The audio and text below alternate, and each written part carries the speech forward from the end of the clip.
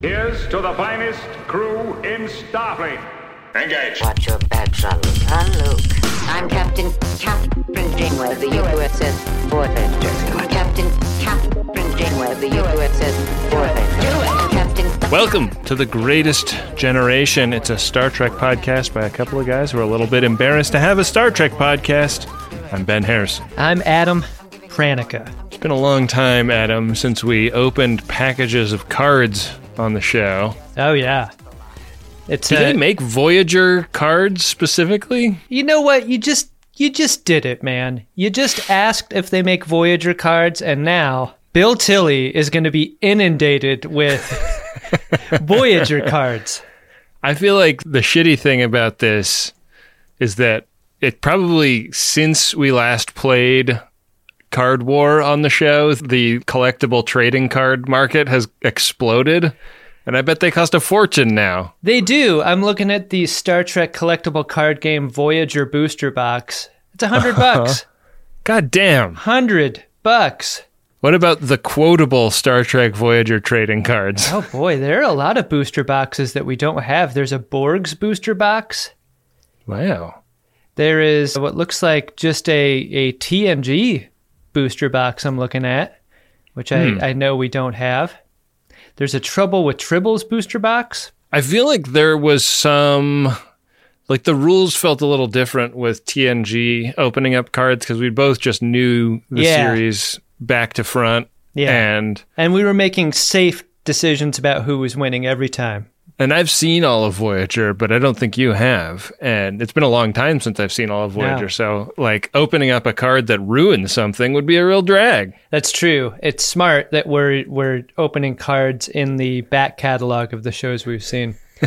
Ben, one thing that I encountered when I was looking for my collectible cards was my stack of Jaegers. You actually may be the person that it's now like basketball cards and all different other kinds of cards are part of this, but you may have started the inflation in the trading card industry. You fucking people on Twitter are like, I don't think the Jaeger bubble's a thing anymore, and then they send me a link to eBay for like a Jaeger that's listed at $10 or something. But let me tell you, random tweeter, you check back in on that Jaeger, it's selling for $69.69, baby. Nice. And that's what I saw at the last Jaeger I looked at go for. The Jaeger bubble still exists. I mean, I would like to see them going a little higher, maybe $420.69, personally. Can I tell you, like, I was camped out on that card specifically. I was like, well, I haven't bought a Jaeger in a long time. I could add to my giant collection. And as soon as it got to $69.69, I didn't have the heart to bid it up. I wanted it to go for that. That's noble of you. Yeah, and it did. And it did. We were giving them away for a long time. One at every live show is how we did it. Yeah. That was fun. But you still have quite a hoard. We haven't done that many live shows. No. Yeah, I always measure from the base. I've got about an inch and a half of Jaegers here. Wow. That's a prodigious stack there, buddy. Should be proud of that. Well, what I have here are mirror expansion packs for Star Trek: The Customizable Card Game. What do you got pack-wise? I decided to mix it up. So I had wondered if we were going to do best out of 3 or best out of 5. So what I pulled was 5 packs, just in case. Okay. 2 Rules of Acquisition packs, 2 Mirror packs, and the wild card. The Deep Space Nine Memories from the Future sticky pack. You know the cards, the ones that are stuck together for some reason. And could potentially have an autograph card inside. Oh, I'm still looking for an autograph. Yeah, I don't think we've found one of those yet. I should really switch to all DS9 cards because I really want to get that autograph. But I would say focus on the DS9 cards. Do you want to go to war, my friend? I do. We're at war. There's been no formal declaration of war. Maybe this trip will bring us some luck. That nonsense is centuries behind us. War! We're going to war!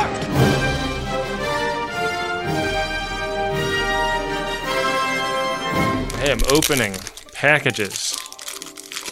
What do you say? Should we get this going? Oh, they're so stuck together. Are you going to do that thing where you like flex the cards a little bit to like I did. Ew. Yeah. Oh, the way we do the card game is we just flip over single cards, right? Like we don't go through the whole pack. 3, 2, 1. Oh boy. I'm starting pretty strong here, buddy. Oh no. I have an enhanced attack ship. It's a Jem'Hadar Tick, constructed in the Alpha Quadrant, one of the first Dominion fighter craft upgraded with Breen energy dampening technology in 2375. It's those ones that don't react to phaser fire and whatnot. I love the Breen. We need more Breen. Never turn your back on a Breen. A thought hit me the other day that it might be fun in Discovery, now that they're in the deep future, to have some Breen characters, and like some of the veil of secrecy has fallen away from the Breen. The Breen diaspora out in the Delta Quadrant. Oh yeah. Help us learn. You think there's Breens in the D Quad? I don't know. I mean, anything could be in the D Quad. I think that's the fun of Voyager, right? That's true. What do you got there? Ben, I've got, as one of Deep Space Nine's greatest moments, Odo the Killer. This is a picture of Odo, and who looks like Change Leader. Change Leader's having a very bad day. This is that guy that snuck onto the little D, and he had to kill him, right? And he's like the only changeling that's ever killed another changeling. Oh wait, yeah, I confused this with Change Leader. This isn't Change Leader at all. You could be forgiven. The guy is very flaky in that shot. It's hard to tell them apart when they look that sick. Yeah. The episode is called The Adversary, and you're right. Odo has to kill a guy, one of his own. It's a big bummer. I don't know, man. Drag. I think if we've got to decide who wins this card war game, I have a murderer on my card. Yeah, but I have a ship that does murders on mine. Mine can do murder at scale.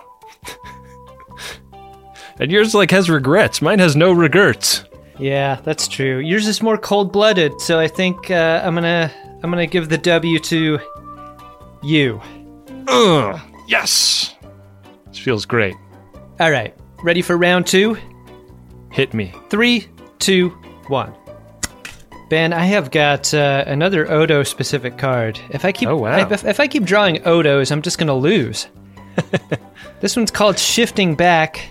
I'll show you and the viewers what this card looks like. You may remember this is the one where Odo's got the test tube friend, the test tube founder. That's his little buddy. Yeah, the episode's called The Begotten. Yeah. You remember this one, right? Is that the one where it goes into him and gives him back his shape-shifting powers? This is the one where we met Dr. Mora. Oh. You remember Dr. Mora? Dr. Mora can really do some damage, I think. I wonder if Dr. Mora is stronger than your card, Ben. What do you have over there? Well, my card is T-Lock. He's a Klingon security guy, served for years as a bodyguard in the House of Duras. Took a position aboard Terrak Nor to escape the unpredictable demands of Lursa and Bator. He's got an integrity of 4, a cunning of 6, and a strength of 9.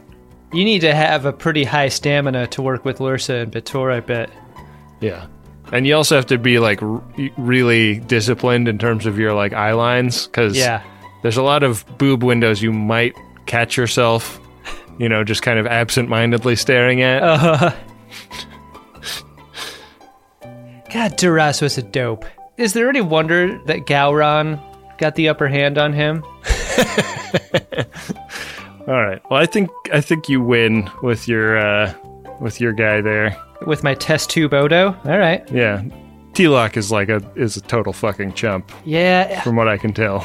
I gotta say, anyone from House Duras gonna be at a little bit of a disadvantage, I'd say. Yeah. I mean, he's not even in the family. He works as a bodyguard for the family. Give me a break. Yeah, that's lame as hell. All right. 3, 2, 1. Ben, I've got a picture of a corpse on my card. It's Death of Tane. Inabrin Tane? You know Inabrin Tane. And you know the episode in Purgatory's Shadow, where he dies. He told Garrick that he was proud of him. Yeah. In one of his last moments. And you're like, so wait, is he Garrick's dad? I can't quite remember. I feel like we went back and forth on this a lot. Tane was a hard man. Man, I think you may have me beat because I just have Alliance Nor. Ore mining and processing station representative of facilities used by the Klingon/Cardassian Alliance. It's like, it's not Terok Nor, it's not Impak Nor, it is a generic space station of that design. It's generic Nor. Weak. Very weak. Ben, I've really come from behind here. It's 2 cards to 1. I guess we are playing the best out of 5. Yeah, I think we got to. Got to do it. This is make or break for me. Yeah. All right. 3, 2, 1. Fuck.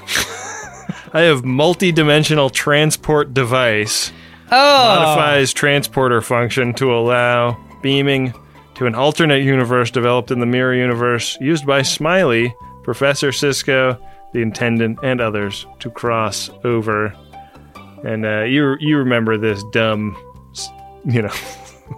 it's like a like a soup thermos with some pipes glued to the outside of it. Pretty weak, Ben, but I don't know if it's as weak as Prisoner O'Brien from Hard Time, who has been weakened from his decades in prison.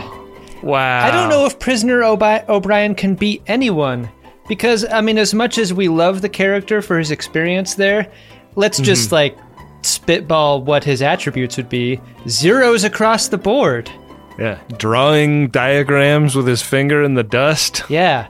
Hunger 10, strength 0, diagrams sanity 5. 0. Yeah, I think you have me beat there. You have to have me beat. Prisoner O'Brien's not beating anyone.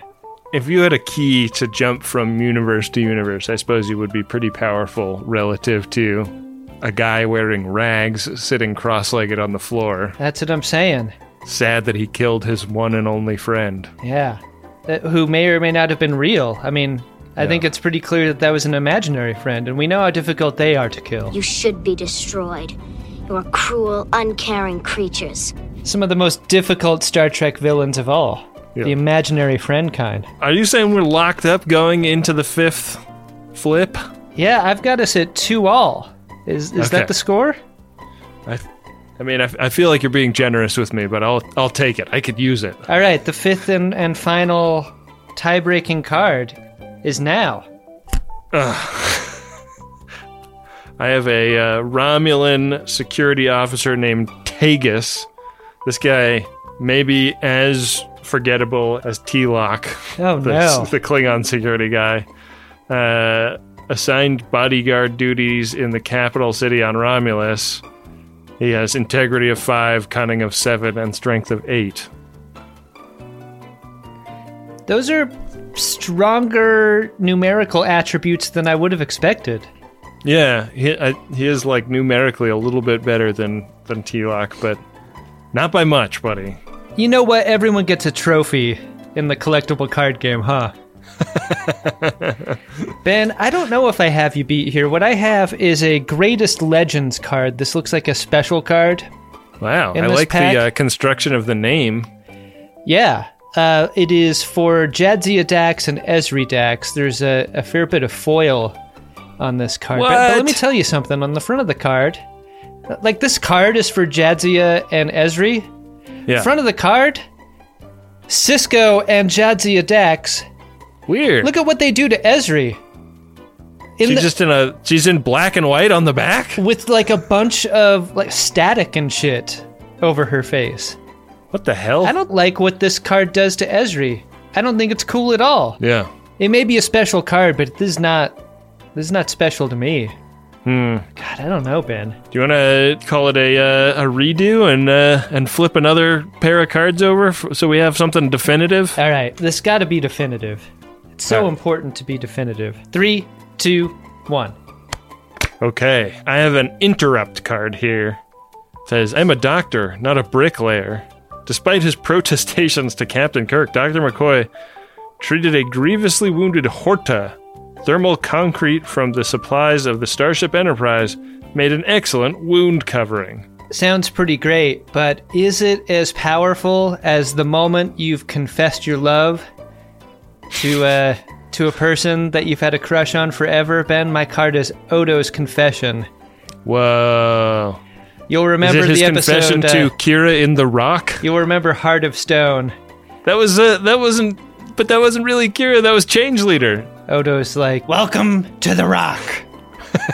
I used to be a prisoner here. Yeah. I mean, I thought I was the clear winner until you started poking holes in the idea of this not being real Kira. It wasn't real Kira, but it was you'll a remember, brave act of vulnerability on Odo's part to make the tearful confession of love. How much bravery is on your card? Very little. Bones, not a brave man. I think we have our winner, folks. Wow. I'm ready to call it. Well, congratulations, Adam. 3 Odos to 2. We focused at the beginning of our show here on war, but maybe we should focus on forging a path to peace, Adam. Should we get into the episode we came to talk about today? Nicely pivoted, Ben. Let's get out of all of this fighting and into some peace. With Voyager Season 2, Episode 14, Alliances. Revert course. Unless you've got something a little bigger in your torpedo tubes, I'm not turning around. We're getting sucker punched by the Kazon at the beginning of this episode. All episodes should start like this. Just the Voyager taking bangers from Kazon ships, and we know it's bad because it's the return of Big Earn from Kingpin hair. Big Earn. Long time. For Captain Janeway. She's really getting rocked personally. They take out one of the Kazon ships, I think, but the ship is really fucked up. By the time the Kazon bug out, Voyager has no engines, no nothing. It's still an emergency after the battle is over, and that's because the ship is basically unable to defend itself or move. Ben, I feel like I learn a new word from you every episode. I think many friends of DeSoto can say the same. You're a man of many words, many $10 words even. I've got to tell you, this episode made me feel foolish right up top. Because Really? there was a line of dialogue here. So what's today's secret word, Cocky? BLT's in engineering, and she's like, But I've got a lot of casualties down here. I've got to tend to first. and I'm like, oh my God, there's like 150 people on this ship. This is bad. And then Chakotay on the bridge. Casualties on all decks. No fatalities so far. What? Right. And I actually paused the episode, and I was like, I played it back with the subtitles. I was like, did they say that right? I couldn't figure it out. I was like, casualties and fatalities are the same, right? Wrong. They Wow. aren't the same. I looked up those two words, and you can be a casualty without dying. It just means you can't perform the duties of your job. Today's secret word is... Casualties. You all remember what to do whenever anyone says the secret word, right?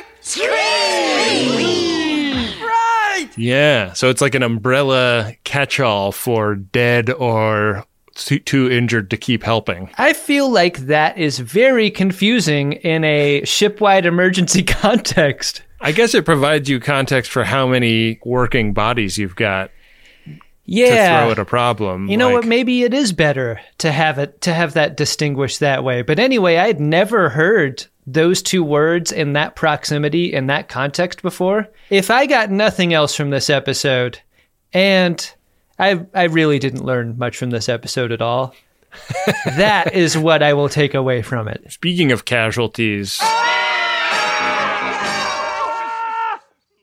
there's a guy that is really badly injured on the floor in engineering. They say his console blew up right in his face. Midshipman, you're a tiger. Got a face full of computer. They want to beam him straight to 6 Bay, but they don't have transporters, right? BLT comes so close to just gathering him up in her arms and taking him straight to the bridge. She's like, no, I can't do that. That's Like, this isn't my nephew. This is just some guy.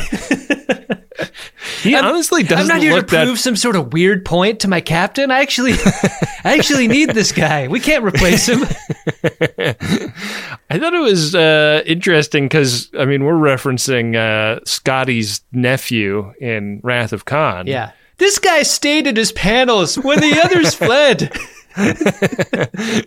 But that guy was like mutilated. Like his face was a pile of hamburger meat. And Kurt, the too badly injured guy on Voyager, has like a little bit of charcoal rubbed into his face. He does not look that injured. He's a Jara Nagzima away from going to the school dance, I think.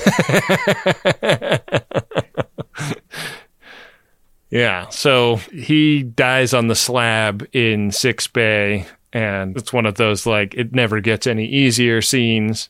B'Elanna is very upset because this is a dude that saved her life one time, and this is pretty upsetting. And Chakotay is, like, reporting into the captain. Like, basically, anything important on the ship is broken, and now they've lost one of their crewmates, and this was one of the Maquis crewmates.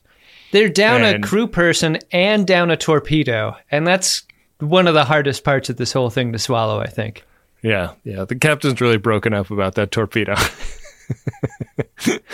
But Chakotay starts to advocate for going full Maquis in this scene. And if you want to keep doing it the Maquis way, that's fine with me. I like it a lot. On TNG, we used to get a lot of permission to speak freely, go ahead kind of conversations. But I feel like Chakotay and Janeway have the relationship to skip past that piece of dialogue every time. Yeah.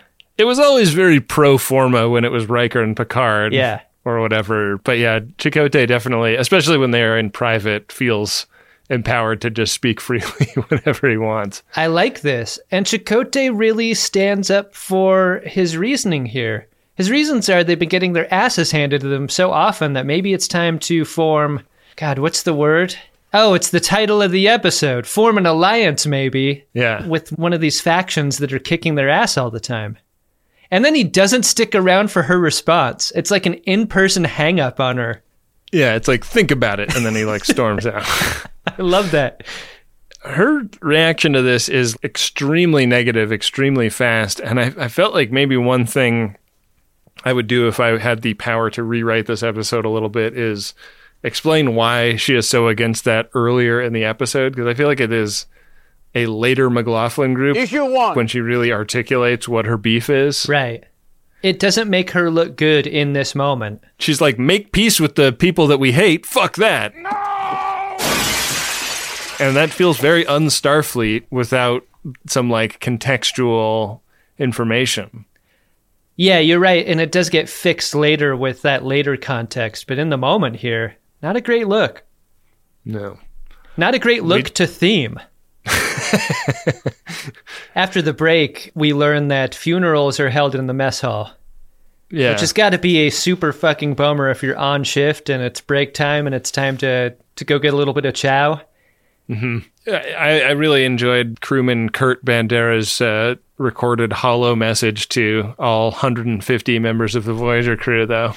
All the things he'd learned from them, all of the like reductive observations about their characters. Yeah. Tuvok, so logical, yet so fearsome. B'Elanna cannot govern her temper, but is a brilliant engineer. And you, the panel that ended up taking my life. Fuck you, panel. I'll see you in hell. The purpose of this gathering confuses me. Chakotay putting together a nice little streak of good episodes here. This is a damn fine eulogy that Chakotay gives. And Ben, I want to be clear with you. It's actually exactly the story that I want you to say about me if I were to die before you verbatim. Just print this out. This is what I want you to say. Replace Bandera with me. And then that's it. A lot of us can say we're alive today because of Adam Pranica. There was never a better man to have at your side. Never anyone more willing to take on the tough jobs. My family and friends won't get it, but the FODs will really appreciate it. I'm pretty sure you'll die before I do, so. Yeah, no question. I am much, much older than you. You are. But you also take better care of yourself than I do. I think it's just going to be like a freak accident or something. I'm just a widowmaker away from ending the show prematurely. Mm-hmm. Yeah. Oh man. Then I'd have to cast a replacement. Could you imagine hiring a producer and a co-host? God, that's rough. That is a lot of rough. resumes to go through. Yeah. I mean, you thought we got a lot of resumes when we made a call for people to apply to be producers on the show. Yeah, I did. You would not believe how many people. You know what would be hilarious is if compared to the number of resumes we got for producer, you got like 2 for co-host. No one wants to co-host. Not after what happened to Adam. Yeah. They saw what the show did to him. Yeah. Yeah. After the service, a couple of Maquis confront Janeway, like in that way, what are you going to do about this, Captain? Bandera was our bud, and it kind of feels like he died for nothing, and maybe you killed him? Like, it gets really hostile really fast, to the extent that the Maquis behind this other Maquis that's yelling at Janeway is kind of holding him back. Yeah. But there's a suggestion that there might be something more here between these two Maquis. Did you get this vibe? Like, we've seen people hold other people back in a fight. At least I have. Right. But I rarely see rubbing of the shoulder with the thumb by the guy. Yeah. I thought maybe these guys might have been in a relationship. I don't dislike your read. I mean, the guy that puts the hand on the shoulder becomes kind of more interesting later in the episode. Yeah. But all we have to go on here now is that it almost seems like he's trying to convince Hogan not to strike the captain. Yeah. Like, Hogan, real cranky that they haven't made an arrangement, an alliance, if you will, with the Kazon yet. Janeway, after having just seen Star Trek First Contact recently, is all about blowing up the ship as a first course of action rather than doing anything else in any conflict. And Picard was really up his own ass trying to not blow up the damn ship. Yeah. Yeah. She takes great umbrage with Hogan's suggestion of this, of trading tech for peace.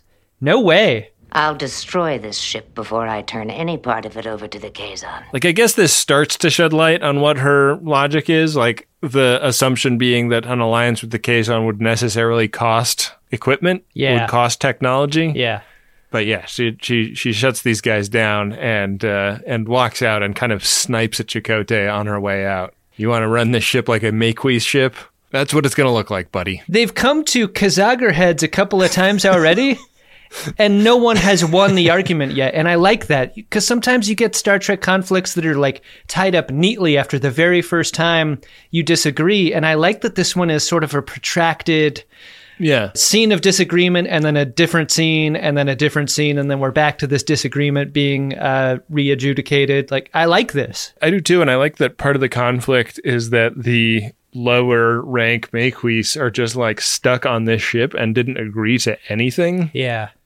And so fighting and possibly dying for the mission that the captain sets out is a tougher pill for them to swallow than the captain assumes it should be. It sucks. It really sucks for them. You may be willing to die for Federation principles, but they're not. So Janeway visits Tuvok's quarters after this, and she tells Tuvok this crazy thing that Chakotay has suggested.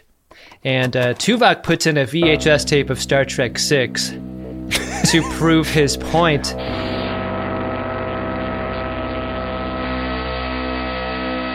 He's like, I was around back in this era, and I'm one of the people that thought that the Klingons were going to become the alien trash of the galaxy. Yeah. I flip-flopped on the alien trash of the galaxy issue. Yeah. The bumper sticker on his shuttle was I voted for Cartwright. It's a very interesting moment, because he's basically saying, like, this is a belief I had, and I didn't think that the Klingons could be reasoned with. I didn't think that they were an adversary that we could form a quote-unquote alliance with. But Kittimer proved everything I thought was wrong. I mean, this scene actually made me think of the Kazon in a new way, which is that the Romulans are the chess-playing species, and the Vulcans are the logic species, and the Klingons are the warrior species. Maybe the Kazon are the opportunistic species. Well, I will absolutely agree with you that this episode changed my feelings about the Kazon, but it doesn't happen right now. I'll tell you that much. It happens a little later for me. At the end of this scene, though, Tuvok does tell Captain Janeway that maybe our situation is more like this flower. See how I have grafted this sharp, craggy pine cone onto this smooth, sweet honeydew. This Could be us, but you're playing. At first, I grafted these two plants together and they were sickly, and it was a real Bay got me like situation. And now...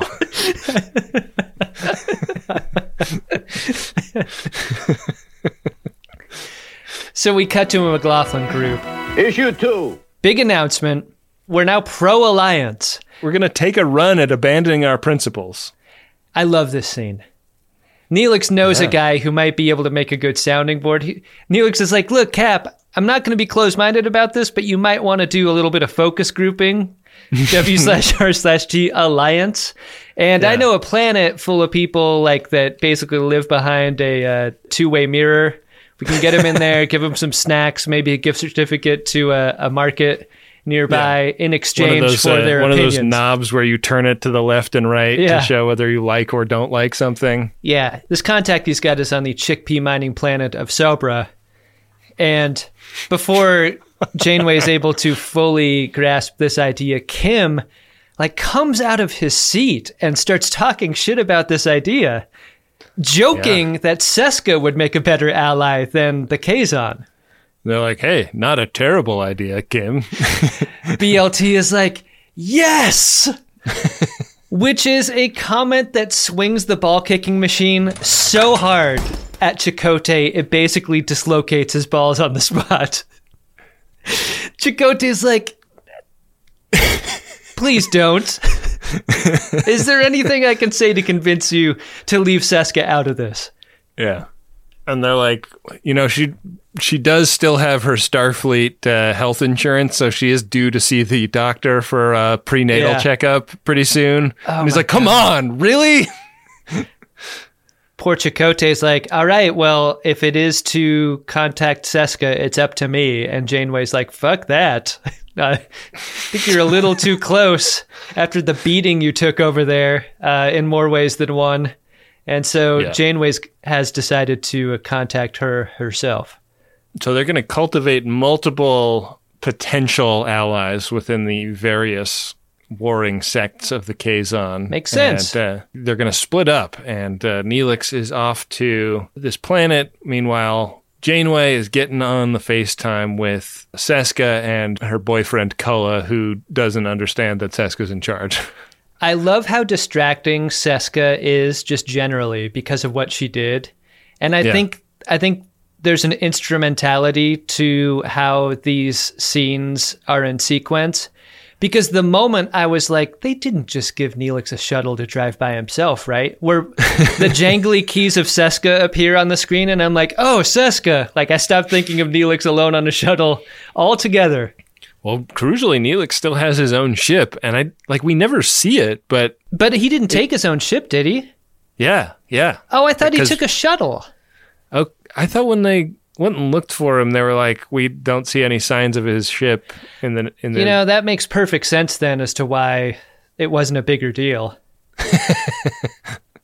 Yeah, is this the end of Neelix's shuttle? Do they lose it in this episode? God, maybe. Well, anyways, Cullen and Seska agree to meet. They want to determine the location of the meeting, so that's where Voyager is off to. Meanwhile, we go to this planet that Neelix is visiting, and we go to Kazon Bada Bing, where Neelix meets the dorkiest guy in the strip club. There's a planet where instead of people, they got bears. Yeah, but our planet's got bears. Yeah, but on this planet, the bears are the people. The guy that is doing a puzzle in a strip club. Keep dancing. Why are you stopping dancing? This is worse than buy me a drink. The stripper is like, do this sex puzzle. It's not even, it's a math problem or something. Hey, also, Jaldursa, the action's behind you. Maybe do the puzzle while you still have a view of the stage. Weirdo. Yeah. The dancer is really upstaging him, and he just wants to be facing the camera, Uh-huh. Yeah.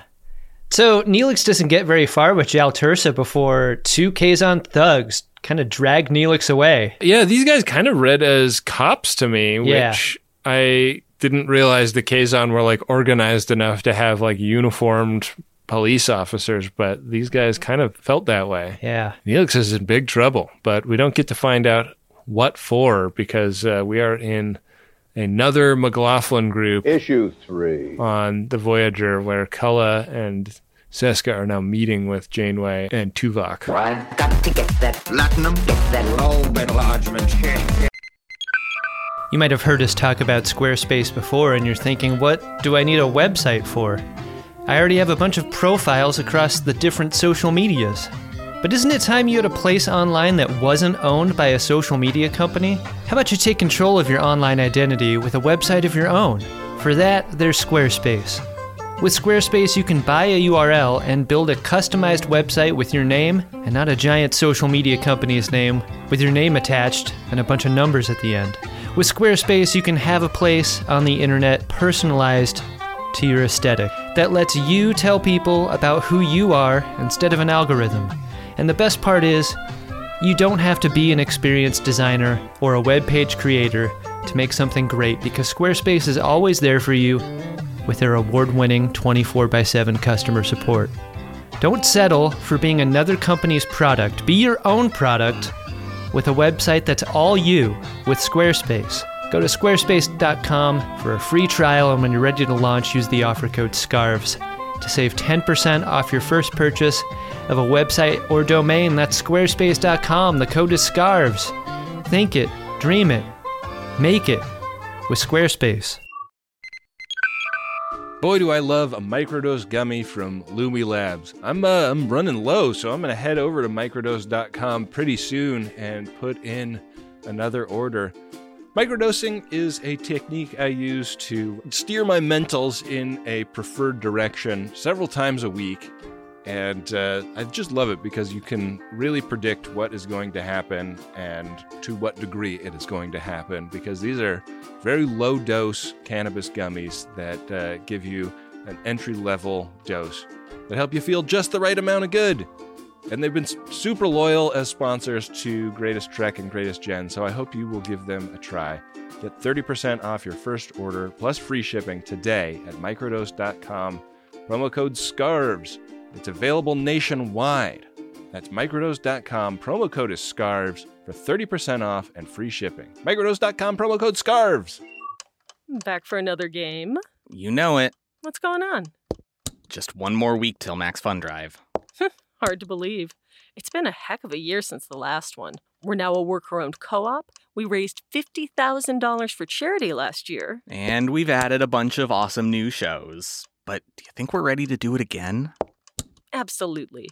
Lovely new gifts are lined up. The episodes will be amazing. And wait till everyone hears the bonus content. Yeah, plus they know to go to MaximumFun.org/newsletter, so they're getting all the news. Oh, like that meetup day is on Thursday, March 21st. Then what's bothering you? Me? Oh, nothing. We're all set for Max Fun Drive to start on Monday, March 18th. I just didn't want you to see this coming. Check. What? Hang on.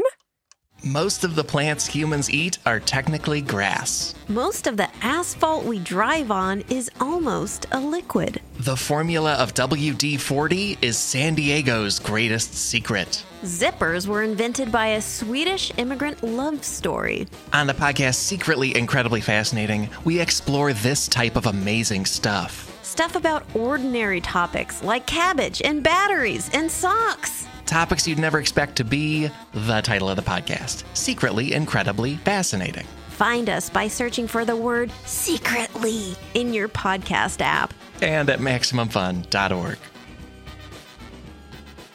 I've got to get that platinum. Are you planning a heist? This is one of those fun negotiations that gets out of control really fast, right? Because Cullen hears Janeway out, and the proposal is for help. Help of the kind that goes like, look, if there's a Kazon Nistrum ship in distress or under attack or whatever, we'll totally pull off and help. Like, we'll be diplomatically cool, but we're not going to give you any tech. And Cullen's counter proposal is, how about like we exchange a bunch of crew then? And Seska is like, you're not supposed to say that right now. That was supposed to be like other stuff we include later. Yeah. And Cullen gets super awful about Seska again. And this is a character thing with him. He cannot deal with Seska. It's not just that Seska's got ideas, it's that Seska's a lady. Yeah. He then stops even dealing with the captain. He he starts treating Tuvok like the buck stops with him. Tuvok does not let this fly. Yeah. Negotiations completely fall apart, and they show Kulla and Seska the door. Yeah. And we catch up with Neelix, who is being brought to the Star Trek caves, which are now a maximum security prison. There is no stockade, no guard tower, no electronic frontier. It's amazing how much better the Star Trek caves look with a little bit of root material. Yeah. Nice job. I mean, I think they can't do the root material every single time because it's got to be like, they got to make us believe that these are different caves. Right. Right. Roots are more of a special event.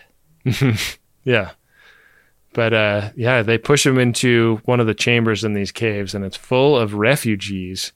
And these are the Trabe. And Neelix meets Maebus, who is their leader. It was really weird watching this because Neelix has this like gash on his forehead, and I watched this morning after being like super worried last night because my mom was in the emergency room. She like, oh shit, she like fell over on a super uneven piece of pavement and hit her head on the sidewalk. Oh god. And he has like this same cut that my mom had yesterday. Yikes. It's very weird. She's fine, by the way. Yeah. You gotta tell us the end part. Yeah, she had a CAT scan, clean bill of health. It was just a scare, but God, we really are at the age where our parents just start fucking falling down. I know. Jesus. My dad said that she had a book about how to not fall over so much. Because he like called me to tell me she was in the hospital, and I was like, "What the fuck?" And he was like, "Yeah, and it's weird because she has this book about not falling over so much. I guess she hasn't gotten to the chapter about not falling over so much." Is that seriously what he said? Your dad's fucking hilarious. That was great. I guess Neelix hasn't either because he's got the same gash. And hey, your mom should really 1-star review that book, by the way. Did not work as advertised.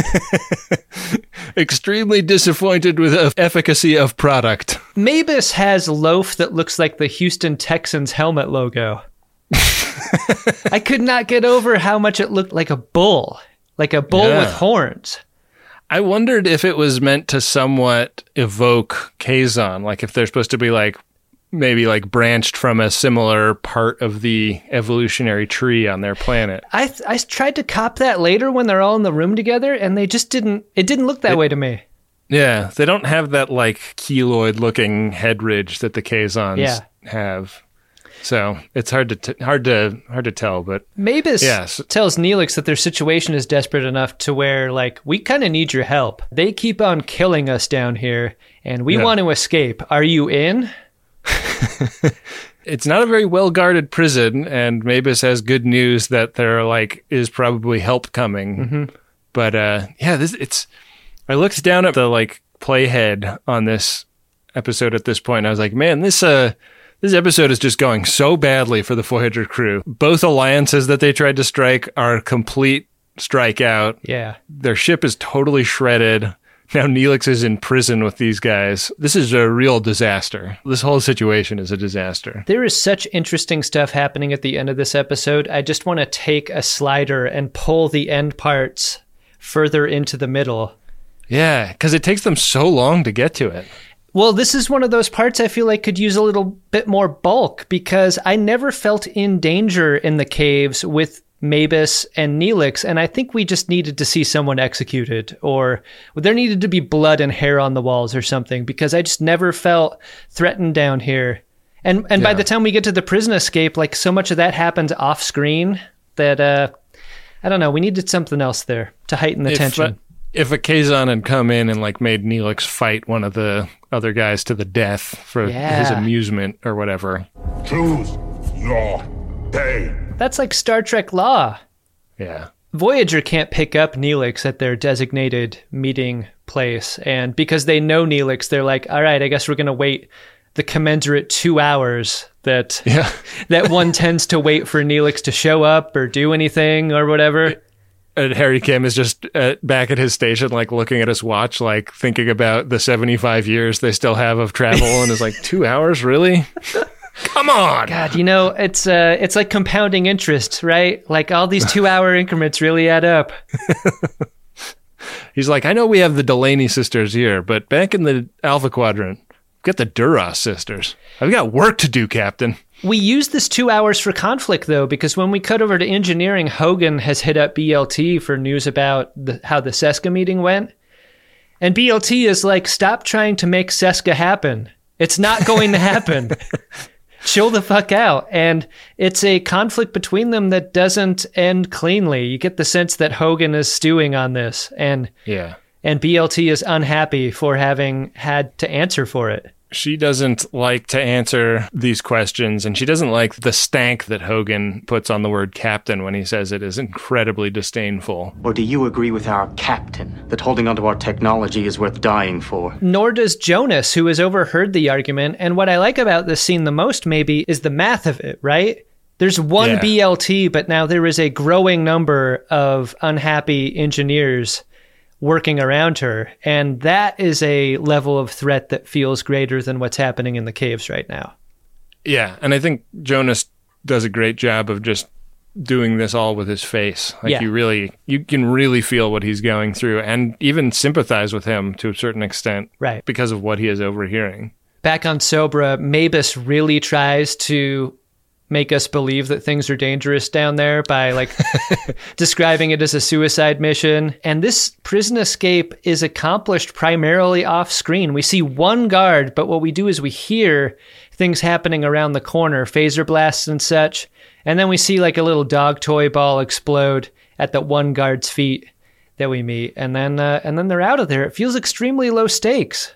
It really does. And I think that one thing that would have made this better is if Neelix had felt at all consequential in the escape. Like if he had judo chopped one of the guards. Or if he had to do something uncomfortable related to his own sense of morality. Like anything. Neelix Dufresne, who crawled through a river of Crabe and Kazon shit, came out smelling clean on the other side.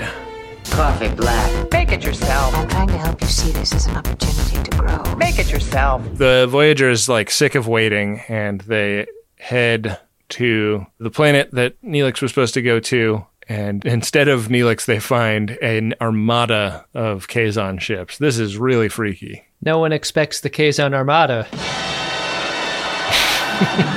And no one expects to see Neelix and Mavis on screen when they FaceTime them. These aren't Kazon ships that they're confronted with. They've been Trabe the whole time.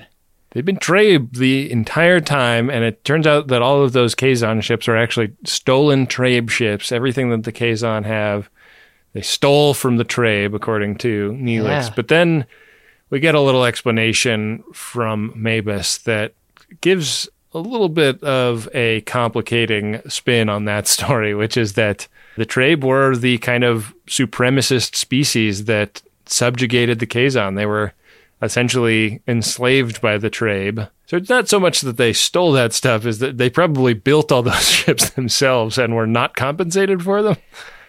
Yikes is all I can say about this scene, and double yikes later on when Janeway's like, I think these are the types of people that we can work with on an alliance.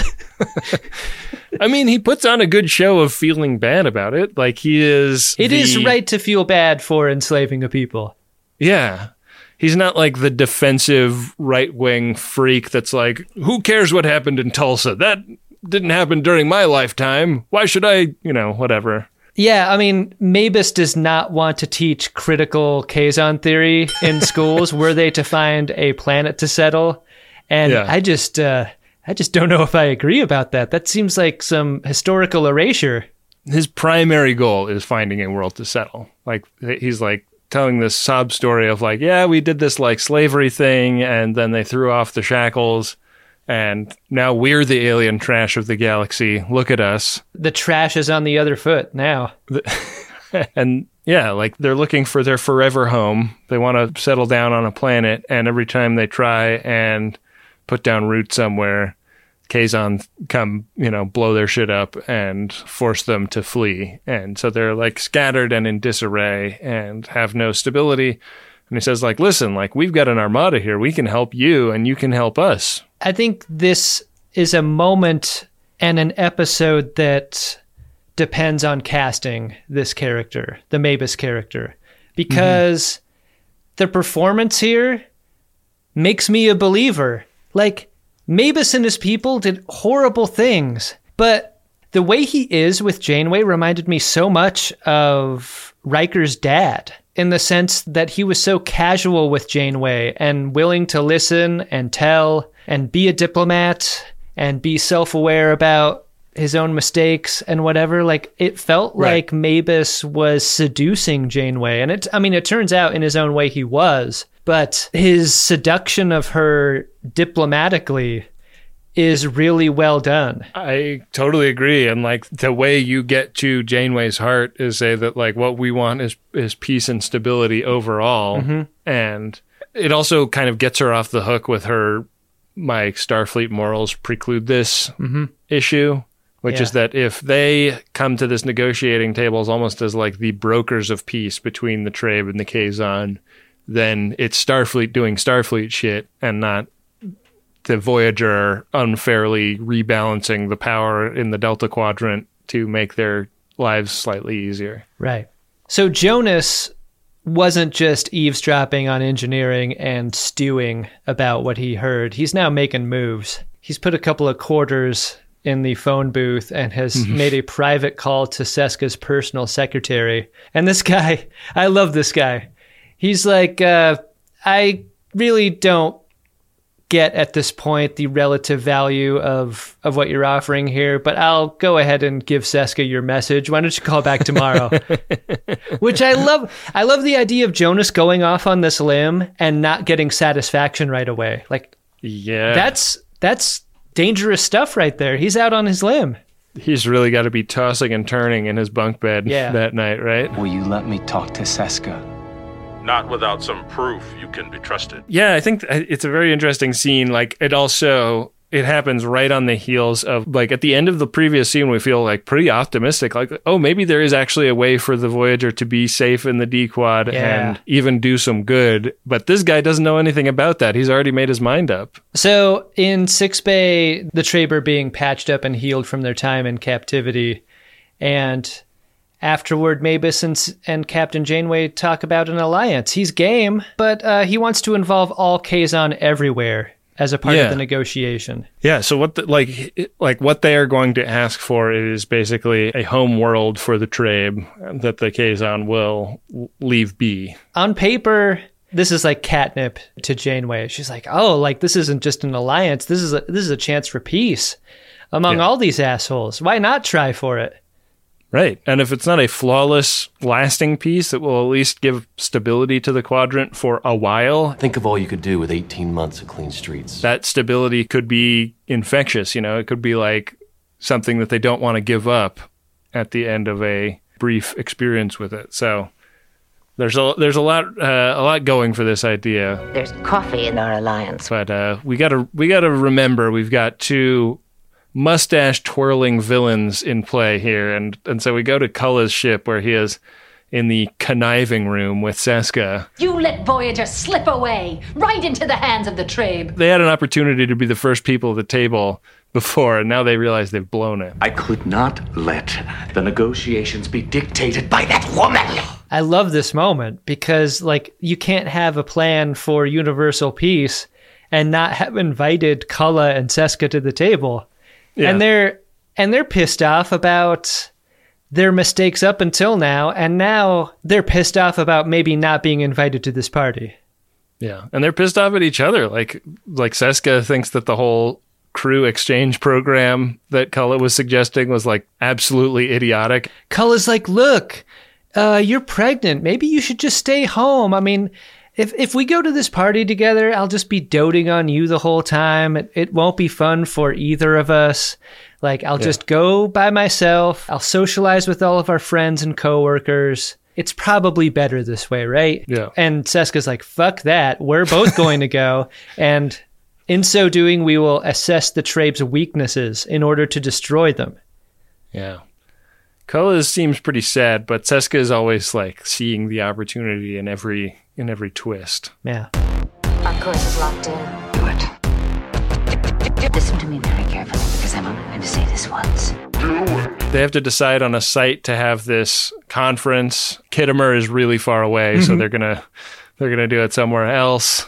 I'm pretty sure that they must have shot a pot full of mashed potatoes at some point in here, because there are so many story beats taken from Undiscovered Country at this point. Yeah, it's really true. There's a wobbly triangular table in there that seems a little suspicious. Pay no attention to the wobbly table, says Tersa, who is unusually interested in all things triangular table in this scene. Yeah. It's very distracting. So everybody comes in. This is happening on Sobras, and they have all the mages from the different Kazon sects come in like they're fucking candidates in a Republican primary debate. I love the drama of the entrances. I think it's fun. I think it's fun too, but it's even more fun to think about the anteroom that they were all waiting around in together. Yeah. And like the busybody with the headset and the clipboard that was like, okay, now Maj, you're going in, and then Maj 2, you're going in. I've been wanting a scene like this for a while that lines them all up. Show me all the Kazon so I can get their differences. And I got to tell you, Ben, I am Kazon Oglamar. Big time. Yeah. All those colors, really, really vibrancy to the patterns and tones there. Yeah. Guy's got a lot of drip on him. Do the Kazon Ogla and the Kazon Oglamar, is the Oglamar like a merger of the Ogla and the Mar? What happened there? Did I miss something? I don't know. All I know is that they are the best dressed Kazon at this meeting. And I think that counts for something. In the lead up to this meeting, they've discussed that like there may be a Kazon element that is there to like trick everyone else, and they're like, okay, like if this meeting is sabotage, somebody's gonna want to leave, and that'll be like, we'll know that that's the bad guy. And as they start to get down to the diplomacy, it turns out that it's actually Mabus that is the tricksy one. Yeah. He's the one that was setting everyone up, and Janeway like has enough time to warn everyone to get down. And so they beam out of there with the Trabe delegation, but all of the Kazon are stuck in this room as a ship like comes and hovers in front of the windows and just shoots it up, which I feel like happened in like the sequel to Star Trek 2009. Yeah, this is a very Abrams-esque kind of scene here. My favorite shot of the whole episode was when the crew is being beamed away and Mabus is smiling while beaming, like gleefully. I love beaming. At what he's created here. I really like that. The Voyager loses 3 more torpedoes in this scene. Yeah. It shoots them from orbit at this ship, which has really good shields and is not destroyed. I believe that one of those torpedoes contained Bandera, though. That wasn't one of the ones that they can't replicate. I don't know, man. Like, I think that's probably how I want to go out. Like, I want to be, like, cremated or aquamated or something. Talking a lot about my death this episode. This is your last will and testament, if I'm not mistaken. But I think that's just a responsible way to deal with your remains. You know, like, use me in the torpedo. Don't just shoot me out into space. Mm-hmm. Yeah, I was once a torpedo, and to torpedo I shall return. No casualties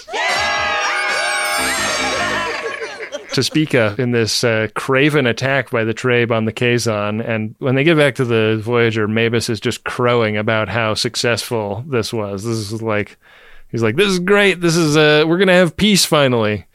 And they're pretty pissed off at him. Couple of times so far in the series, Janeway gets pissed.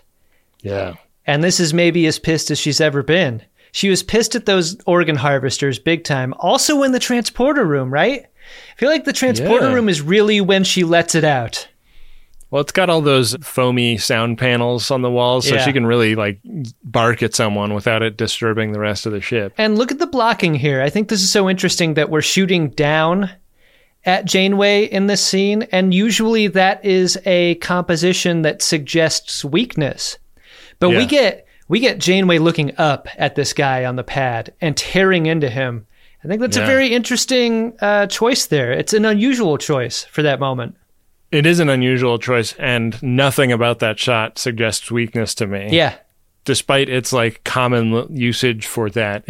Like she totally overpowers whatever subconscious influence that has on a shot and kicks him off the ship. She calls him an executioner and says, we're not going to deal with people like you. And he's like, how are you going to survive out here all by yourselves now that you have another enemy? and you're down one torpedo. Yeah. And they're like, we just got to get the F out of here as fast as possible. And we end the button on the episode. Another McLaughlin group, Adam. Issue 4. It's funny, like as strong as a case as we were making for Janeway in the previous scene, I don't feel like this is a strong Janeway episode. And this is a scene that I think supports my theory there. She makes the case for just greater vigilance going forward. And then does that thing that I think poor leaders do, which is like, I think we all learned something here. And that I was right the whole time. She, in her description of Federation values, comes off as the best healthcare plan is the Bible kind of person. And I didn't think she supported her position very well here at all. We're made to ride for her because of how emphatic she is and how believing everyone is at the table. But as a viewer, I didn't buy it. Did you? She takes the packaging off of the candy bar and looks down at it and says, Federation ideals, you're my only friend. And then she takes a big bite.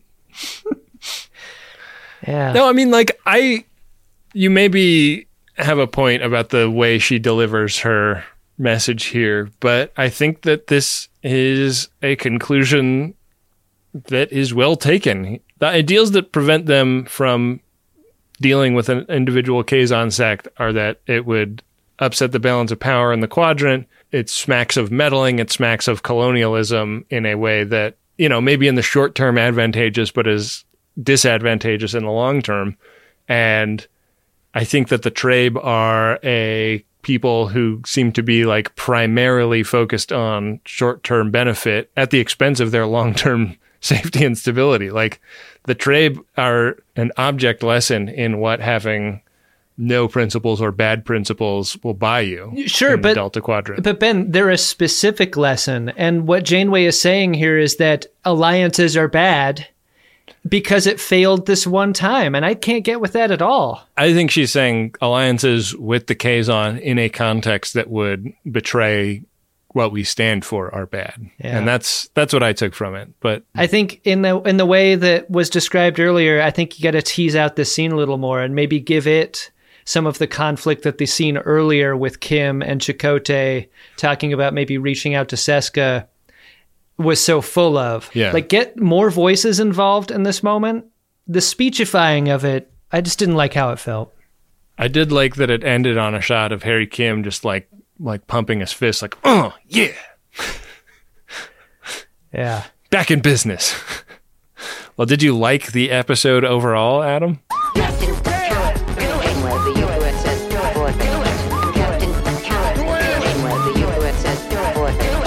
A lot of interesting things happen, and I thought Mabus was a good bad guy. I appreciated how he was constructed as a character. But this is a very sanctimonious Star Trek episode in a way that, like, it's an episode that wants you to agree with Janeway and assumes that you just will. But it doesn't take the time to underpin her case with as much force as it instead creates chaos around it. Like the things that happened circumstantially on this mission weren't strong enough to make the case that Janeway makes at the end in that conference room. And that's why, like, in the end, I did not like how this episode ended. And I think it kind of tarnished the vibe of the rest of the ep. Lots of good parts in it. Lots of interesting things happening. The Kazon parts may be the most interesting of all, but yeah, I don't know. Like, not a good look for Janeway. What about you, Ben? I mean, I think that it worked a little bit better for me than it worked for you, but I do agree that with your point that if this episode had been written a little bit stronger toward Janeway arguing her point in a little bit more of a lawyer Picard kind of way. Yes. It would have been more satisfying. Yeah. That said, I thought it was a great episode. It's a very unusual kind of conflict that it sets up at the beginning. Like, we are in existential danger and our strategy for stopping it is going and trying to make friends. And like, by the halfway point, that has backfired so spectacularly. It just really does a great job of making them feel alone and isolated in the Delta Quadrant. And their efforts in doing that are starting to really work. I'm really pleased with how season 2 is going, especially compared to season 1, which just felt like every third episode was a nebula that wanted to chomp on the ship. You know, that's something that I can really agree with. Season 2, much better than season 1. Yeah. I don't think anything could ruin season 2. That's what I'm saying. Wow. Okay. You know, there's a lot of hits in our Priority 1 inbox typically. Do you want to see if anything can ruin our Priority 1 inbox? Oh, geez. I'm going right over there now.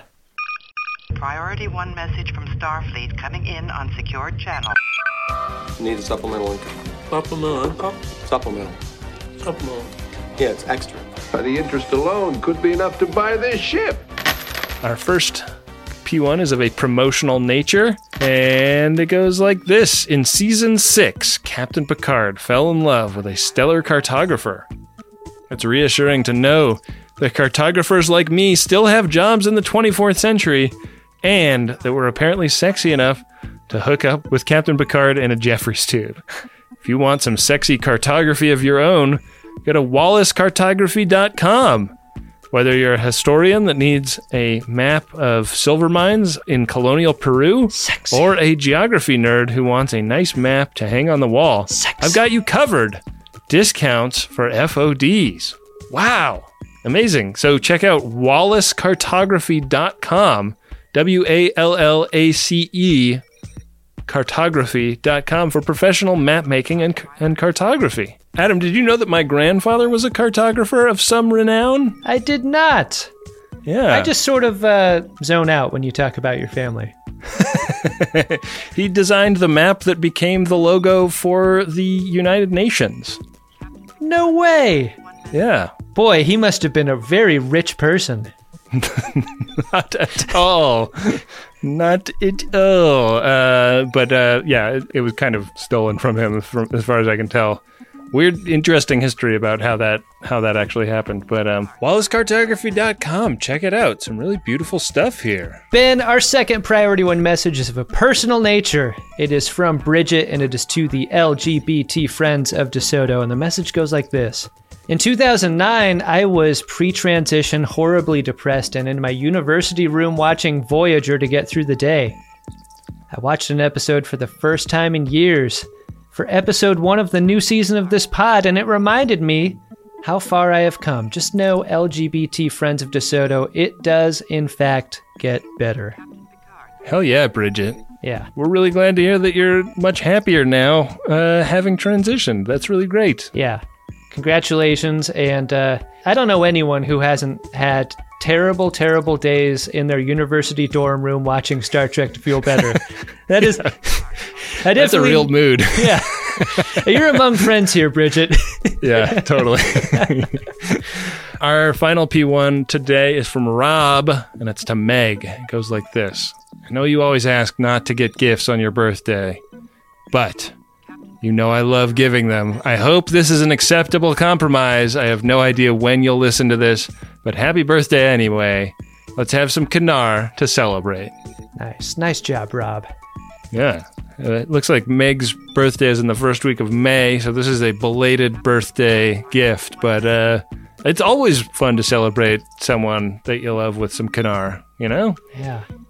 Yeah. And a P1, the best gift to get someone who does not want a gift. True. Absolutely. It's a gift for us and them. Yeah. So if you'd like to get that gift, head to MaximumFun.org/Jumbotron, and you can set it up there. We really appreciate it. Yeah, thanks, everyone. You know, I'm really easy to get along with most of the time. But I don't like bullying, I don't like threats, and I don't like you. Hey, Adam. What's that, Ben? Did you find yourself a drunk Shimoda? Drunk Shimoda! The reveal about Mavis is like John Doe at the end of 7. Like, he had the upper hand the whole time, and we didn't know it. And he was so gleeful at the end when he beamed away. I can't get that picture of his face out of my mind. Like, very few people smile while beaming. And it struck me in that scene just how unusual it was to see him do that. It drew my eye entirely. And I think that's because they knew when they put that scene together that it would draw your eye, because they're very far away from camera. Yeah, it's maybe the most outre villain thing that he does in the episode, because the rest of it is that like, listen, we just want a like reasonable blah blah blah, and he's really pulling strings to like do a terrible thing the entire time. I thought that was a strong moment for a very interesting character who I hope comes back. I hope this is not the end of Mavis. Yeah, because a crappy name for that character. I feel like I don't like the name. You're right. But he got his balls just fucking kicked in the transporter room, and I'm wondering if he comes back for more. So he's going to be my drunk Shimoda for that. What about you? My drunk Shimoda is anyone who goes to a strip club and faces away from the stage to work on a puzzle. Oh, yeah. So Tersa, the guy playing the sex puzzle, is your Shimoda. Sex puzzle Terse. Well, all sex is a puzzle to me, so I get it. Adam, our next episode is Season 2, Episode 15, Threshold. Paris makes history by becoming the first person across the transwarp threshold, but could pay for the achievement with his life. This is a famous episode. I've even heard of this episode. This is where they turn into salamanders. I cannot... Yeah. Salamander alert. Boy, do I have salamander eggs on my face after saying Season 2 was impossibly great and would never get bad. Isn't this one of the worst episodes of Voyager or Star Trek ever? How dare you? You remember liking this episode? Is that what it is? I don't know. I just don't want to prejudge it. I want to go in and enjoy the episode and then see how we feel after having watched it. That's the rule. That's the top line rule of Greatest Gen. Fine. Right below the top line rule of Greatest Gen is that we throw caution to the wind at the end of every episode. We roll dice to find out how we will be doing the next episode by going to gach.biz/game and playing the game of buttholes, the will of the caretaker. We don't recline our seats, and we roll dice at the game of buttholes, Ben. Yeah. Our runabout is currently on square 23. There's a banger right in front of us, and it looks like we could also hit a Naked Now bathtub episode on our next, if I don't roll true. Jesus. I can't believe we're in danger of bathtub. You're required to learn as you play. Roll. We could hit bathtub, Adam. So I'm going to roll it. Here I go. All right. Oh my God, I hit the banger. Chula! Did I win? Hardly. Oh no. I hit the banger and we are now on square 19. Going backwards. Knocked us back. All right. That rarely happens. It feels like when we hit something crazy, it shoots us way up the board. Yeah. That's typically what goes down. Wow. So square 19 is where we're at. Big step back for us. Big step back. Well, we want to say thank you to everyone who helps us take a big step forward by going to MaximumFun.org/join and supporting the show on a monthly basis. We also really appreciate everyone who just listens and enjoys and tells a friend or loved one about the show.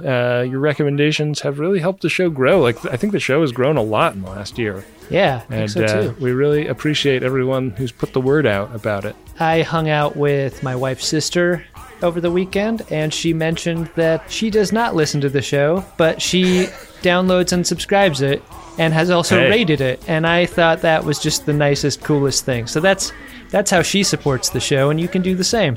That's really sweet. Please thank her on my behalf. Yeah, she doesn't even listen to the show and she does that. If you're a listener of the show and you haven't rated or reviewed, that stuff really helps. We got to thank Bill Tilley, our card daddy and the social media director of Uxbridge Shimoda. today's episode coming at the end of August. We gave Bill the month of August off because he has been just putting in so much work, and it seemed like he could use a little break. But he's still getting paid, and that is due to the largesse of the Friends of DeSoto. We really appreciate Bill, and we're excited that he's going to be back in the driver's seat on the @GreatestTrek Twitter and Instagram accounts starting in September. Yeah, psyched about that. Back on the scene is the Bill Tilley. Mm-hmm. The music you're hearing right now has been created by Dark Materia, who gave us just a free pass to use it for anything. Yeah. Dark Materia is great. Also great, Adam Ragusia, who constructed the theme and interstitial music for all of The Greatest Generation. Really appreciate it. The Goose has a great cooking channel on YouTube that you can check out by searching Adam Ragusia. And with that, we will be back at you next week with another great episode of Star Trek Voyager and an episode of The Greatest Generation Voyager that is much faster than any episode previous. Playing it at 10x speed. This will be an easy edit then, huh? Yeah, the scientists didn't think it could be done, but we're going to do it. Wow. You know what? I could go for a shorter edit, no matter what the cost to my personal health. Make it so.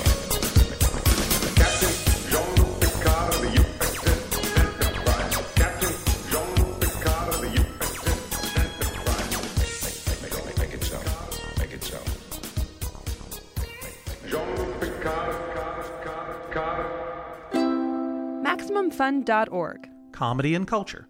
Artist owned. Audience supported.